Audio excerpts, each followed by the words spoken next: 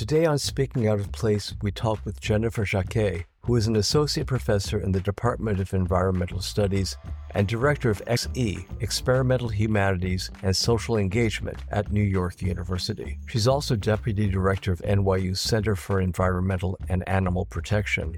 Her research focuses on animals and the environment, on agnotology, and attribution and responsibility in the Anthropocene. She's the author of the Playbook, How to Deny Science, Sell Lies, and Make a Killing in the Corporate World, a work of epistolatory nonfiction which makes the business case for scientific denial.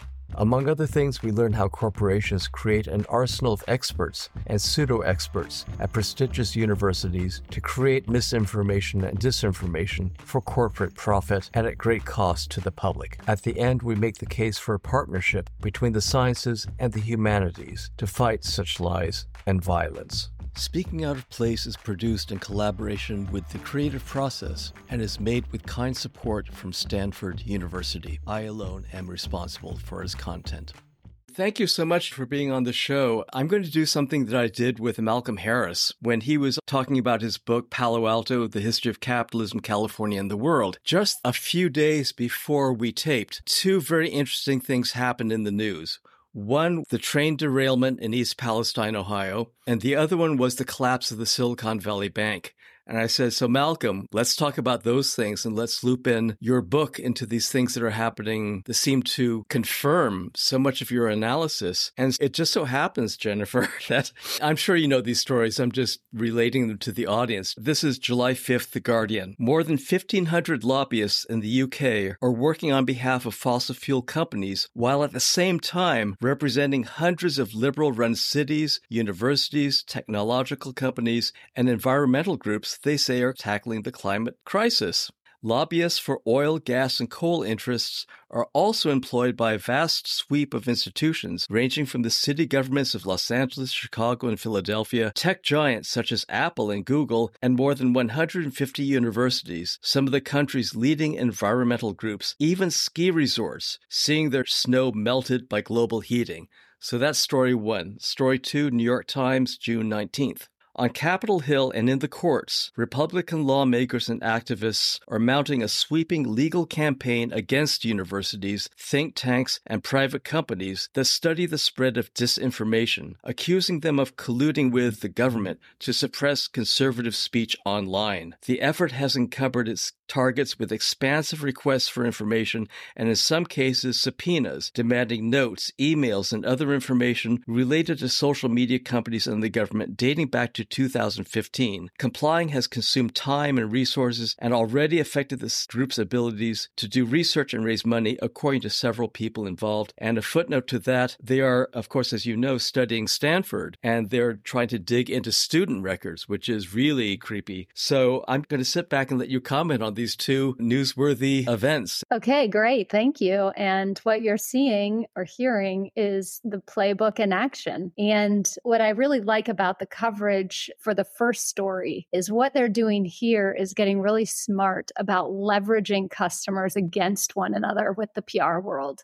So PR is fundamentally work for hire. They're not essentially good or essentially bad. They are there to do the bidding of their clients, as they love to say. So this is something they've stood behind frequently when they've been accused of representing oil and gas, is they just say, we're just doing work on behalf of our clients. What I wish you had been able to report, and I haven't seen these numbers in general, is how much bigger often these contracts are from polluters than from the liberal cities or the NGOs who are also hiring these same firms. So the real problem is that the PR firms then will not do work that fundamentally compromises their contracts with their largest customers. And as a result, they may not be working as hard for 350.org as they are for ExxonMobil. So we need, on top of just understanding who the clientele is, we need to understand the size and duration of the contracts. And that's something that is not really as well understood as it could be. Definitely. The second story is about essentially harassment. It's saying that disinformation research is a threat to political free speech or varieties of that argument. And what you see here is also a kind of iteration of the playbook, because FOIA, for instance, the Freedom of Information Act, it has traditionally been used by reporters and potentially academics and activists to investigate university ties to industry. And now they're turning these tactics on their heads, and they're doing the same thing. So the famously fossil fuel companies did that to Michael Mann, the climate scientist, FOIAing his emails, trying to make his life essentially very difficult. The companies are very smart, or at least very agile and very well resourced. And so they are able to take these tactics that may traditionally lie in a sort of democratic system and turn them against the system. Exactly. All the FOIAs and all that was supposed to be for transparency. And what they're doing is obfuscation. Let's talk about one more thing before we get to the playbook specifically. We met at this conference at Stanford on agnotology, and we heard your great talk and many others. Maybe if you could talk about that cluster of presentations and then narrow it down into the playbook, because I think it makes it an interesting context for your book. Yeah, I think that's wonderful. Agnotology was a term coined to refer to the study of the creation of ignorance. And there are all sorts of subfields of that discipline. And one of those, for instance, that Peter Gallison presented on and has written about previously is secrecy and the US government and how that relates to data and other issues. And then there are other kinds of agnot. You might study, why a certain section of America doesn't believe that Barack Obama was born in the United States of America. That's a different vein of agnotology. The form of agnotology I'm most interested in is that which is born of the private sector and has this very predictable pattern of engagement. I'm interested in corporate-led ignorance, and that is what the playbook is all about. Right. I'm glad you mentioned the predictable pattern, because you chose a really interesting rhetorical formula for the book. Can you explain what it is and how you hit upon it? Well, the playbook is written by my alter ego, who is a corporate consultant. She is vying for a position at her own, maybe executive position at a PR firm someday, but is currently doing some consulting for industry and cobbling together the playbook strategies from various industries over the last century. And so the playbook is written from the perspective of the corporation. And that was strategic in all sorts of ways. The main reason for doing that was simply that I thought it would give me insight into the pattern. In fact, it did. When I was at NYU, I was affiliated faculty in the Stern School of Business and am very aware of the gestalt of corporate speak. So sometimes that got a little old. You may have experienced that yourself, but it allowed me to use phrases like the corporation is the engine of prosperity and pull from the lexicon that I think we're all steeped in and a little tired of the greatness of the private sector. And at the same time, it also allowed me to really see the problem from that angle, which is, as I present in the very first chapter, that scientific denial is a fiduciary duty.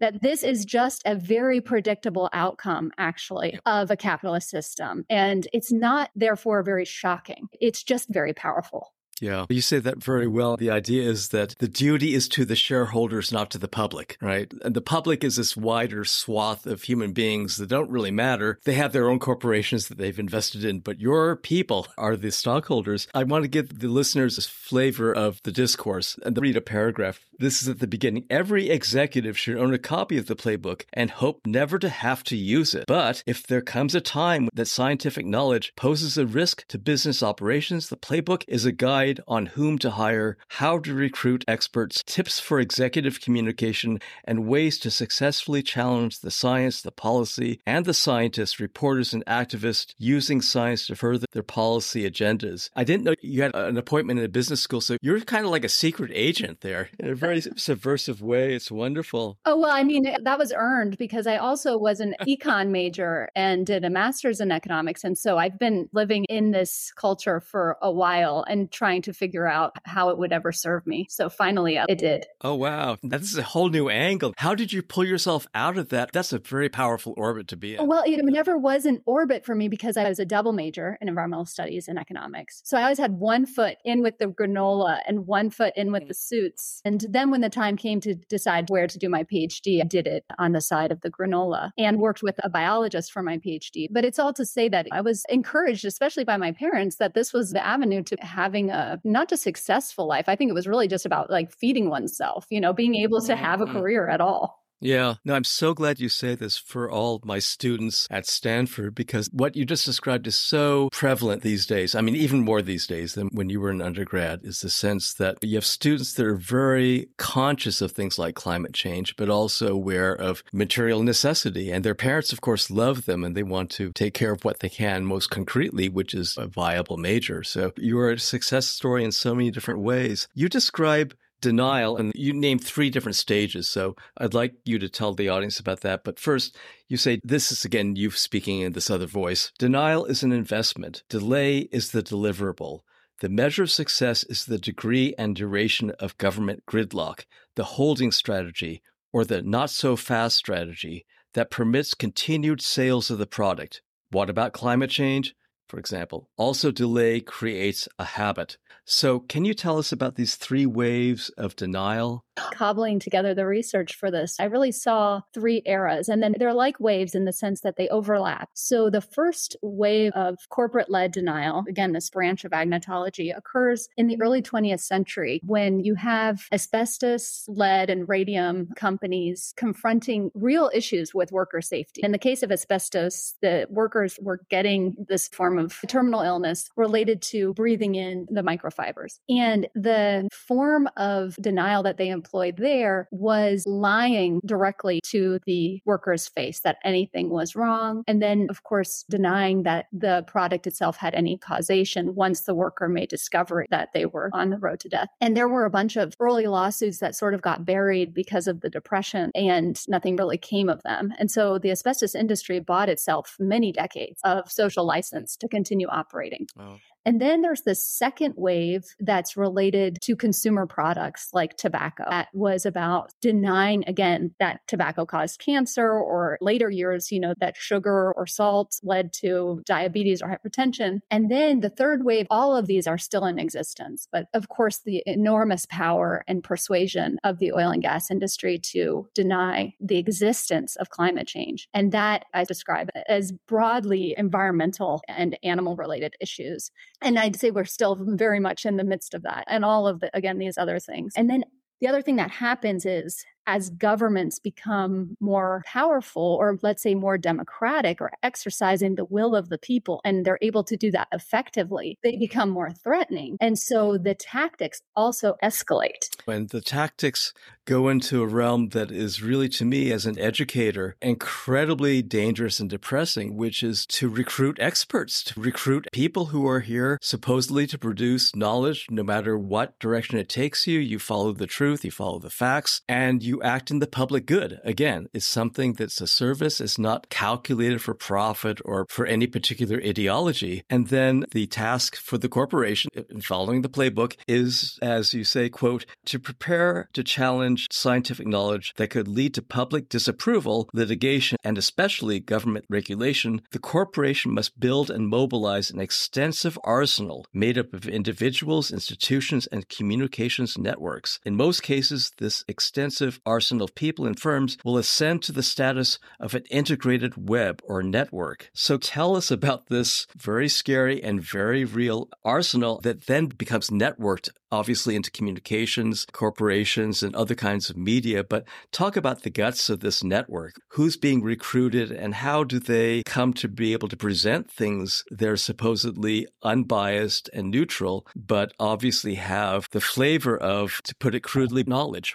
Yeah, no, the arsenal is pretty intimidating because like any arsenal, it just gets bigger the more money you have. And so initially, this kind of war was fought vis-a-vis the corporation and its CEOs and executives, and maybe doctors in the case of asbestos, and the public or its employees. But as, of course, more is understood about the corporation and more gets revealed, the tactics change and become more hidden, done through third parties. And so we see the rise of things like trade associations humans who will do a lot of the dirty work on behalf of corporations. So Burger King and McDonald's can say, we care about the customer, we believe in public policy to protect public health, and the trade associations that they belong to can actually do the bidding of fighting those regulations. But my deep interest, and the reason I wrote the book, of course, was with this direct battle with scientific knowledge. I'm interested in the policies that come out of that knowledge, but I'm really interested in the bedrock. And what you pointed out, that's why I have a whole chapter dedicated specifically to the issue of university experts, because that's really the creme de la creme of their operations when it comes to science, right? Because those are the most credible scientists, are ones that are at great universities. And they understand that while you, maybe David, have some moral scruples about things like the truth and these antiquated ideas of who you're serving and what knowledge is, there are enough professors, 1, 2, 3, 4%, who are willing to sell out. And that is a real problem because it then presents, in some cases, in some disciplines, in some industry issues, a genuine rift in the science. Now, what's so interesting is in the case of climate change, as Naomi Oreskes pointed out in her interview here, she was saying, I actually find scientific consensus. They weren't able to employ scientists to not find a fingerprint of anthropogenic climate change. They weren't able to pull that off. And when they're not able to do that, what they do instead is create an arsenal of expertise who just create the illusion of disagreement. And they were so successful at doing that with climate change that it's remarkable because there actually was scientific consensus. There wasn't this giant rift in the scientific community. And for decades, they created an illusion of disagreement that we all bought. And they were able to do that using Stanford University, Rockefeller University, these names of institutions as well as individuals, but they're not actually publishing science. And so I think it deserves a kind of special carve out of all of the tactics because it really says, actually, these systems are working pretty well. Yeah. You're just not getting the right information. And they do that again through the media and PR firms and controlling the dialogues and press releases and journals. And especially their relationship with the media is very privileged. We will very shortly get to a case here at Stanford, which I'm sure you know about. But just to set that up, you mentioned, for example, there was this person, Dr. Carl Seltzer, who was a part-time staff at the Peabody Museum at Harvard, who described an early medical study linking smoking and heart disease. And the tobacco industry recruited him to do research and often referred to him as a Harvard scientist. So here he is, having really no expertise whatsoever, but by the very fact that on a paycheck someplace there's a Harvard, that affiliates him with a university. Another one is Davis's Dr. Miltauer, was not trained in climate science, nor is he an air quality expert, and his PhD is in animal science from Texas Tech, but that's not stopped him from effectively challenging scientific studies that implicate cows in climate change. So the case that I'm referring to is one which might can be sued, but that's life. Scott Atlas. Scott Atlas is not an epidemiologist. He was an anesthesiologist, and he very early on in the pandemic began to make these ridiculous statements over and over again. He was so successful in selling this particular line of products, so to speak, that he became Trump's advisor, and now he's DeSantis' advisor in Florida. And it was very difficult, if not impossible, for colleagues here to bring this to the attention of our president, who kept saying, no, he has academic freedom. That was the mantra. And we kept saying, no, academic freedom is not detachable from academic responsibility. This is not science, etc. I think it was more than 200 people from the medical school signed a letter protesting this, and Atlas sued them for whatever infringement of his academic freedom. You say that no universities, to your knowledge, established any studies of disinformation, but rather the reverse. Many universities have entire administrative units devoted to doting on deep-pocketed donors in the hopes of securing a large grant or gift agreement. So there seems to be this absence of diligence, a reluctance to criticize for whatever reason, and a appetite to bring in money. And this is what we see in the Doors School. They do some amazing things, but it's, for many of us, compromised by the fact that one of the first things that the dean said upon the announcement of the school coming into being was that they were not going to rule out taking money from fossil fuel companies, and that, well, scientists can be impartial. And Naomi and Ben have done so much work shooting that down. But can you talk about some of the ways in which people get around this? They get around things like different kinds of conflict of interest agreements. They game the system, so they squeeze things through, or they get things maybe not through in whole cloth, but just enough to build an inference in a certain mediascape to expand it into something that it's not. Yeah, I think so much of this is still unfolding in real time. To your point about Scott Atlas and that case, you point out right at the beginning about your credentials versus your credibility. And I want to be clear that I'm not sure how much my degrees give me credibility to write the playbook, but you have to judge a scholar by their work, their scientific work. That's still the currency in the work that we do. And what you're often finding is that they're relying on either their weak training or just slightly relevant training and their very strong institution, in the case of Carl Stelzer, having Harvard there as the name, to really do the work for them. That they don't have 40 publications on COVID or any other infectious disease. And instead, they are being called a Stanford scientist says this. And obviously, that just isn't what anyone thinks of in terms of true expertise. They really want to see. But that is also, again, part of the media is failing. Journalists are writing things very quickly. They might Google someone and they don't necessarily get into what is their training? How much have they published? And what are their various financial interests in this issue? And that's something I would love to see happen moving forward, not just the universities taking financial interest seriously, but media outlets and sort of quotes used in pieces about science really taking financial interest seriously. To your question also about the universities being implicated, I think universities are really going to have to grapple with the fact that they've traditionally seen money as money. And now we're seeing that money having serious consequences for their reputation. And what I hope moving forward is that students who are the consumer at universities might even choose universities that are more committed to knowledge than to money. And I think the more we can get students to see the value in a faculty and in an institution that prioritizes truth over money, the more we'll see the universities move in that direction. Right now, of course, what's been prioritized is high overhead rates. The more money that comes in, the better athletics we can offer in student facilities. We're losing some of that foundation, I think, of what universities were built on. And we've lost it as individuals too. As you know, we all have friends and colleagues who in this business who are happy to get large grants, regardless of where they come from. And you referred to conflicts of interest, and Robert Proctor so well pointed out that he does not like the term conflicts of interest. So I'm choosing to use the term financial interest because I think they're unique. Okay. A conflict of interest is what happens when you're a doctor, you've taken a Hippocratic oath, and now you're getting some money from pharmaceutical companies, and then you have a conflict of interest because you've said, I'm going to take care of this patient at any cost. But on the other hand, I really want to recommend Vioxx because I have a contract with them. There's a conflict. But I think in many of these cases, and for many of the people I've researched for the book, there is no conflict. Everyone's on the same page. They just want more money. The university, the individuals, and the corporations want the brands. So there's just financial interest in the outcome.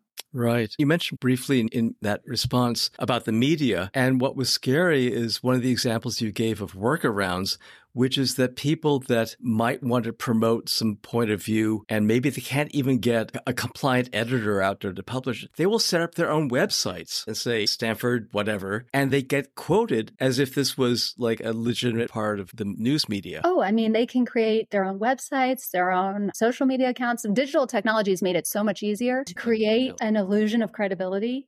And so that's why we really find ourselves in this era of fake news. We are having trouble. And now, of course, with AI, and it's all going to become very confusing. Yeah. And in the effort to loop in current events, but this may not seem at all relevant, but I think it is, the Hollywood Screenwriters Guild and the actors going on strike because of AI, right? Because they see what could happen. And I think you and I are already witnessing what's happening and it can happen. We saw that at the conference, of course, with that incredibly frightening presentation on AI. One other particular thread is in the playbook, the effort to discredit universities as a whole, right? If the university is not going to be complicit, as it were, then just trash the whole enterprise. Can you talk a little bit about that? Because that was, to me, very scary. I don't want to get too Pollyanna-ish, but it's not just universities. It's science as a whole and it's democracy as a whole. It goes that deep. The stakes here are really high. Absolutely. Because what happens when science, which is the most powerful form of knowledge the world's ever known, when it starts saying what you don't want to hear, you can play on that turf for as long as possible. That, of course, applies to universities too.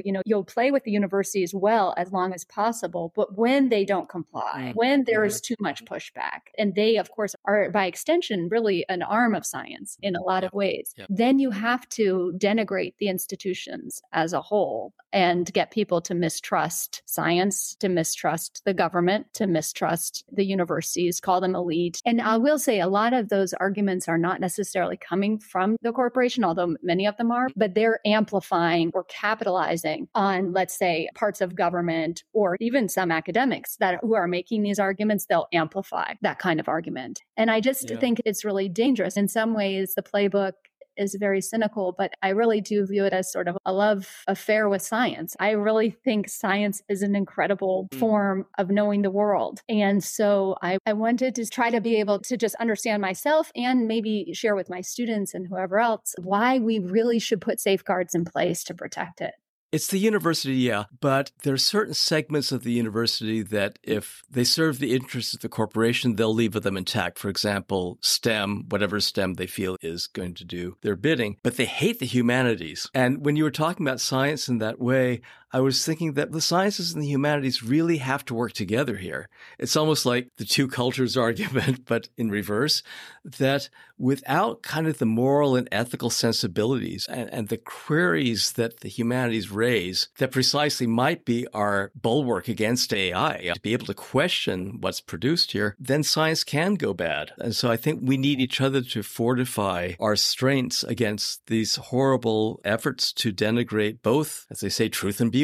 You mentioned politics, and in your book, you mentioned campus reform, but I'm also thinking of Turning Point USA, which has, I don't know if you know that group, but they, for example, sent 80 buses of protesters to the insurrection. They operate the professor's watch list that asks students to report on professors, and they have gone after Michael Mann. They've gone after all these climate scientists. They've gone after pandemic science, etc. So there you see, it's not just science, it's a whole worldview that holds things together. I'll just put a pin in what you're saying with this line that I use of Thomas Kuhn's in the book, which I love. And he's talking about how there are very special social conditions required for science to work. And there's no guarantee that those social conditions remain in place. And his understanding, he's a philosopher, and what you're saying about the humanities, this kind of reflection and a kind of meta-analysis that occurs of the much broader social context. And of course, Robert Proctor's work and the history of science being so important to understanding how this all unfolds. I couldn't agree with you more that the humanities and the sciences, really what it's about is a kind of commitment to the truth and a commitment to the context in which the truth is generated and a commitment to rigor. And I don't see those as actually very distinct from one another, although I do love the scientific method. Well, I think that we're in such a good space here talking about the humanities and science and what drove you to write the book. It is such a comprehensive book. Chapter 3 is very centered on the university, but you also have so many other types of information. Some of it only exists in like a paragraph or two. Some of it's spread out over several pages, but it seems like you've really looked into every nook and cranny. And so I have to ask you this, Jennifer, do you get depressed when you see the plethora of tactics and strategies and I don't want to use the word too broadly, but conspiracies and networks. You use the word networks, right? It's not just the arsenal, it's the networks that reinforce it. How did you fare emotionally, intellectually? How did you deal with it? And what sustained you? I guess that's one of the other questions. Yeah, you might say something about my personality that actually this is very much the product of being depressed. So I was supposed to write a completely different book, sort of optimistic, and it was called Unfamiliar Studies in Self-Restraint. And it was about this way that cooperation emerges that will, curtail self-interest, much more evolutionary thinking. And then Trump won the election. Yeah. And what happened then, which because I started my undergraduate career in 1998, I was already very interested in climate change. The Kyoto Protocol had just failed. And then I lived through that turbulence of the Bush era vis-a-vis climate change, Gore losing, all of that. And then we had Obama, who brought us to the Paris Agreement, and it felt like things were really moving. Like we had this disappearance of climate denial with the election of Barack Obama that I found really fascinating to live through.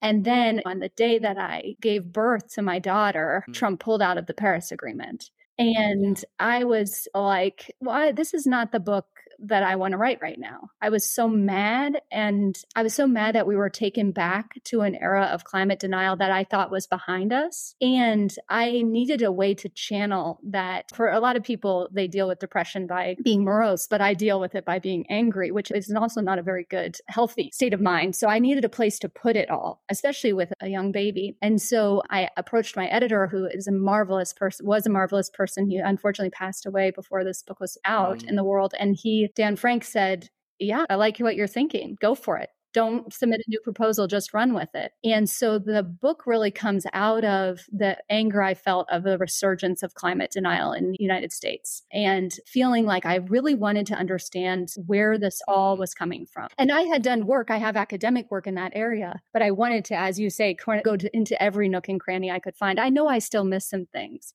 but I think the book is pretty comprehensive, and I wanted that kind of bird's eye view. And again, I wanted to write it in this way that helped me see new lines of inquiry. Yeah, that's so interesting and so powerful. And hearing you say what you did about, oh my God, here's Trump being elected, undoing all the progress we made on climate science, because I'm exponentially older than you, I felt exactly the same way, but with regard to feminism, gays, lesbians, anti-war, racism. I came up in the late 60s, 70s. And our generation really felt like, the EPA, organic foods, these were all good things. Love, not war. And Trump just reversed the whole mindset about how we treat each other. And the things that I got, not only reading your book, but hearing you speak today, is how truth really is so important for humanity in terms of being able to treat each other decently. The more lies, the more myths you have about, the more fears that you can stir up about this, that, or the other thing. And even in terms of climate science, the fear, you're taking away the engine of capitalism, you're taking away science and discovery, and shouldn't we be figuring out how to capture carbon and all this? And we're saying, maybe we should just leave it in the earth for a while. But all these things are positive and enabling. And what you're doing is, with the anger that you felt, which so many of us felt, and the depression and the confusion, is that you've given us a playbook,